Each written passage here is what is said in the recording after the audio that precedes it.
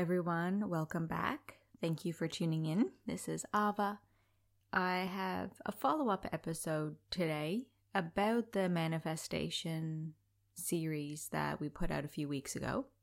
So this was a super popular series, one of the most popular series and episodes we've had so far. So great response, which has been great. I've gotten a lot of feedback and a lot of comments, heard from you directly that you've tuned in and that you've enjoyed it, which has been really great. The way that this topic about manifestation, this particular philosophy, the trends in our spiritual culture, how these episodes have clarified a lot for you, maybe resonated a lot and kind of confirmed and articulated something that you've already been sensing. And it's just such a great topic, right? Manifestation is it's on the tip of our tongues and it's so interesting. It's so tempting. It's also, tempting for us to wish it was true and to try to confirm moments where we've manifested things. And as you can hear in different episodes, I definitely do strongly recommend a manifestation practice, but only after having a kind of really clear, logical map about how to approach it, something that really resonates for you, but after you've actually brought awareness to it. So often we just go with something that resonates, something that we wish would be the case without actually bringing awareness to it first. And it is possible to resonate with something that doesn't actually make sense. There's so many layers of our psyche, so many layers of our person, of our nervous system from which things can resonate, and we can be deceived by that sense of resonance that resonates with one layer and might not be helpful for the rest of us. So there's part 1, 2, and 3. 1 outlines the philosophy and what we're going to be speaking about. 2 outlined what you definitely don't want to do. And number 3, what I recommend for a manifesting practice, what I recommend to do, and explaining all of that out. So yeah, I always get, a little bit of feedback for each of the episodes, but I got a lot of feedback on the manifestation series. By the way, it's called The Universe Does Not Have Your Back when you are looking back through for the episodes if you haven't listened. And, people share about their experience and what they think and there's always a conversation about what this meant for them.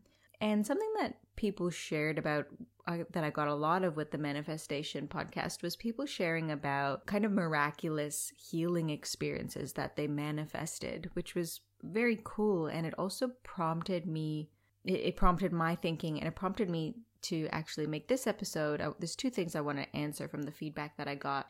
So it prompted me to clarify about 2 areas that we manifest in that are actually quite significantly different.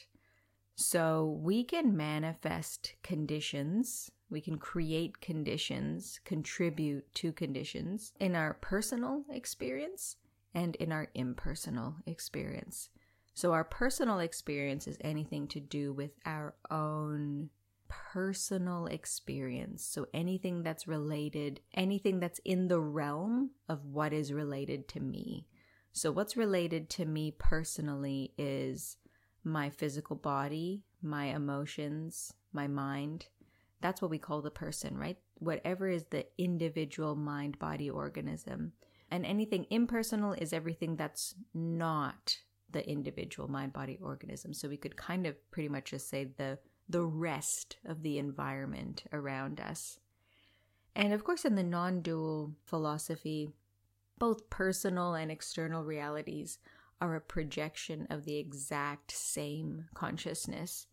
But in our practice, in our personal experience, there are, qualitative different in how we approach them, how we experience our personal experience and the impersonal elements of our experience. So the plants around me, my desk, my window, all of that is perceived in a different way than the way I perceive and experience everything that I call me. So whatever the word me picks out is my personal experience, and anything that's not what I would call me is, my impersonal experience. And, because that non-dual philosophy kind of underpins our approach in functional spirituality, we can understand that the personal me and the impersonal not me are a kind of continuum of one and the same thing. They're a continuum of the reality, whatever you want to call it. So they both are a manifestation of the reality, although we kind of experience them in these significantly different ways.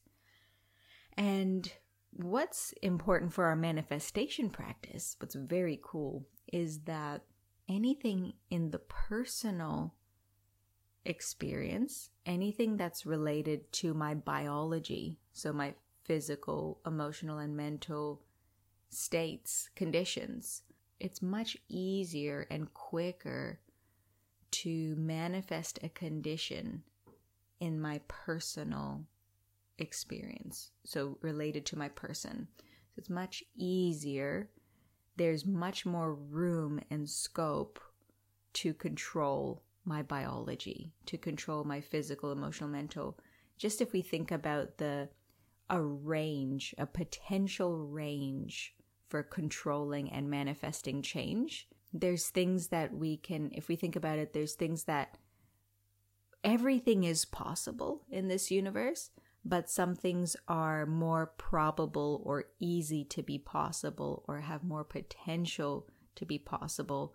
You know, anything, absolutely anything is possible, but some things are highly unlikely. You know, for me to grow a unicorn horn is highly, highly unlikely, but it's not impossible. And the probability that I could manifest and grow a unicorn horn at will is even more unlikely than me just growing one spontaneously for some other random reason that it might happen, right? So nothing is impossible in this reality, but things are, more probable. And there's that potential range for change, and the probability and the possibility, the potential in our personal experience is much, much higher. So that's because the range by which our perception affects our experience is much higher in the personal area. So let's think about how your perception changes your mind, emotions, and physical body. So let's take an example that, it's nighttime, you're at home, you're waiting for a family member that you love very much to come home, and you get a call from a friend saying, hey, doesn't this family member of yours drive a certain, a white Toyota? I've just seen a accident on the side of the road with ambulance, and, there was a person on the floor, looked like this family member. Have you seen them? Where are they? And, this person is late. They're not home yet.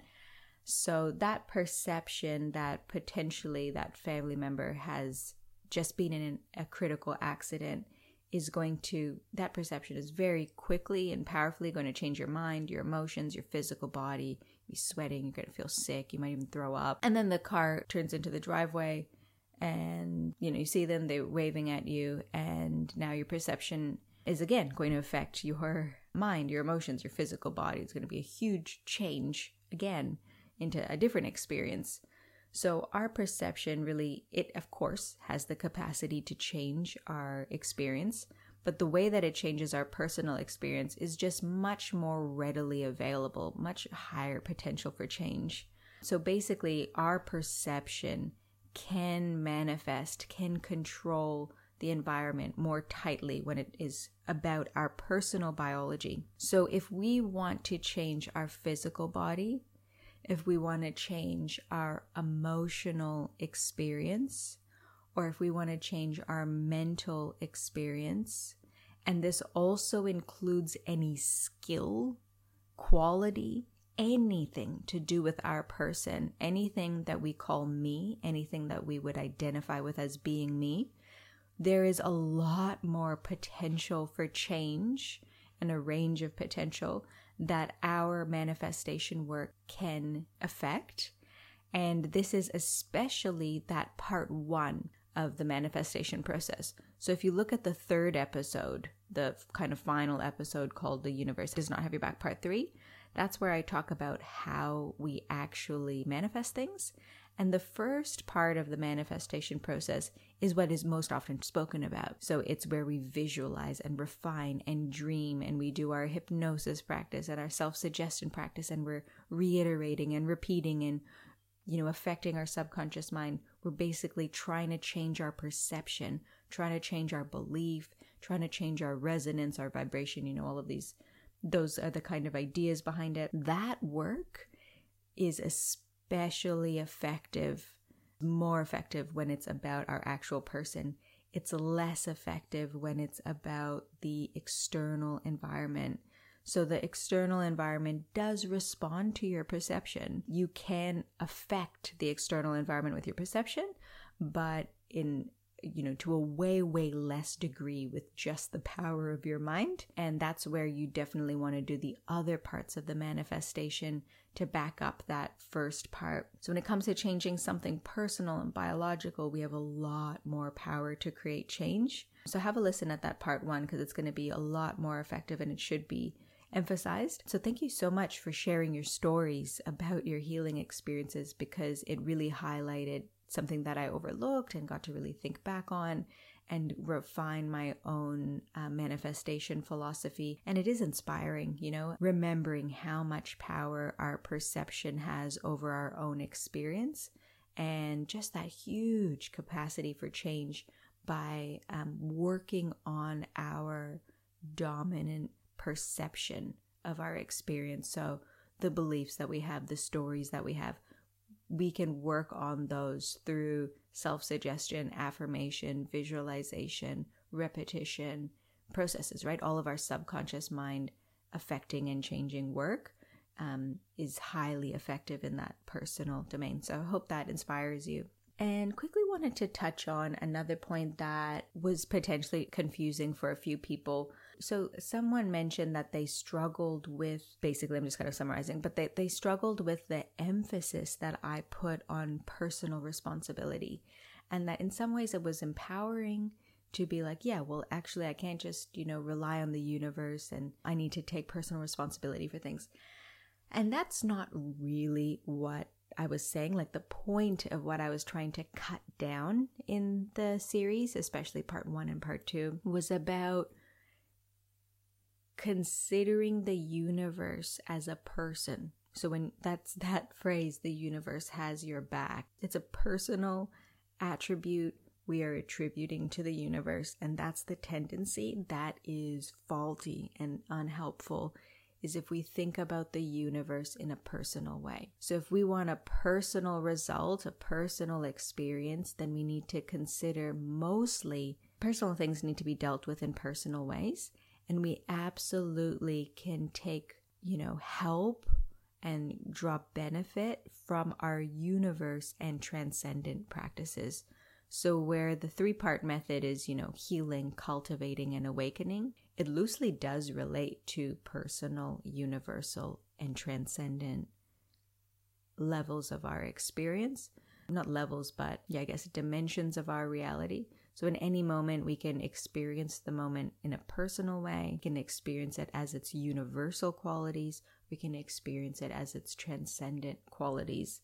And because the field of manifestation is very much about my personal needs, personal desires, my personal conditions, the conditions of me and my life and my experience and what I am experiencing and perceiving, then we want to deal with those things in a personal way. But in no way does it negate the fact that the universe exists, that the transcendent exists, that the spirit or God and the universe and the energies and the magic, that they all exist. But we want to harness them for changing our personal conditions. So it's just about having a bit more organization in the way we're approaching our spiritual practice, because that organization is actually available and it actually creates more effectiveness with the practice. And I don't just have this, I am OCD. I'm not just an OCD person with just a bent for organization. This inquiry to have a more coherent, aligned, intentional, and functional practice has actually come from many, many years and, tens of thousands of hours of practice that didn't yield the result, and then a deep inquiry about why it wasn't effective. So I don't just love organization and want to ascribe effectiveness to it randomly.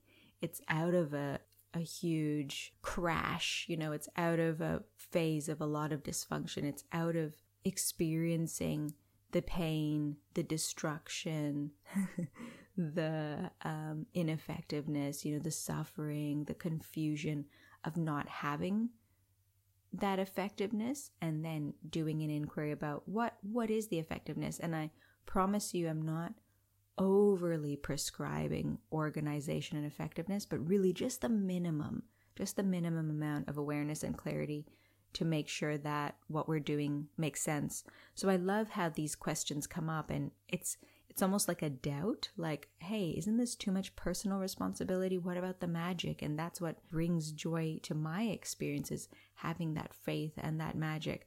So that kind of doubt is actually really powerful, really beneficial, because it gets you to actually see, what is it that I'm understanding? What is it that I'm about to adopt? How is that actually going to work? Because no matter how much I explain it, it's actually going to need to be received, digested, and then organized in your experience totally your own way. The only thing I can do is offer, and that's, only that first step where you're going to receive something, but the way you digest it and organize it in your experience is actually what's going to make the difference for you.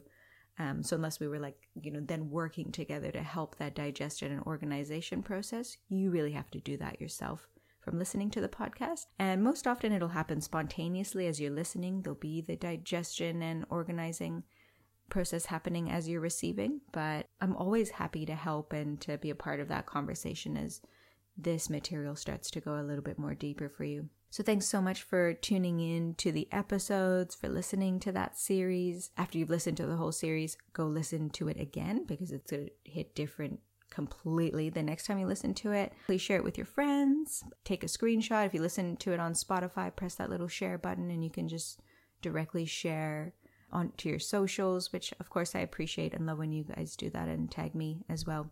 So yeah, I love to know who's listening and how you're receiving it. So let me know how you go with this episode, and more than happy to answer more questions in a follow-up episode if there are more. Have a great week, and I'll speak to you soon. Thank you for tuning in to the Functional Spirituality Podcast. If you enjoyed the show, make sure you subscribe by pressing the plus button on iTunes or the following button on Spotify. This is going to ensure that this resource is available and top of mind when you most need it. So please subscribe now.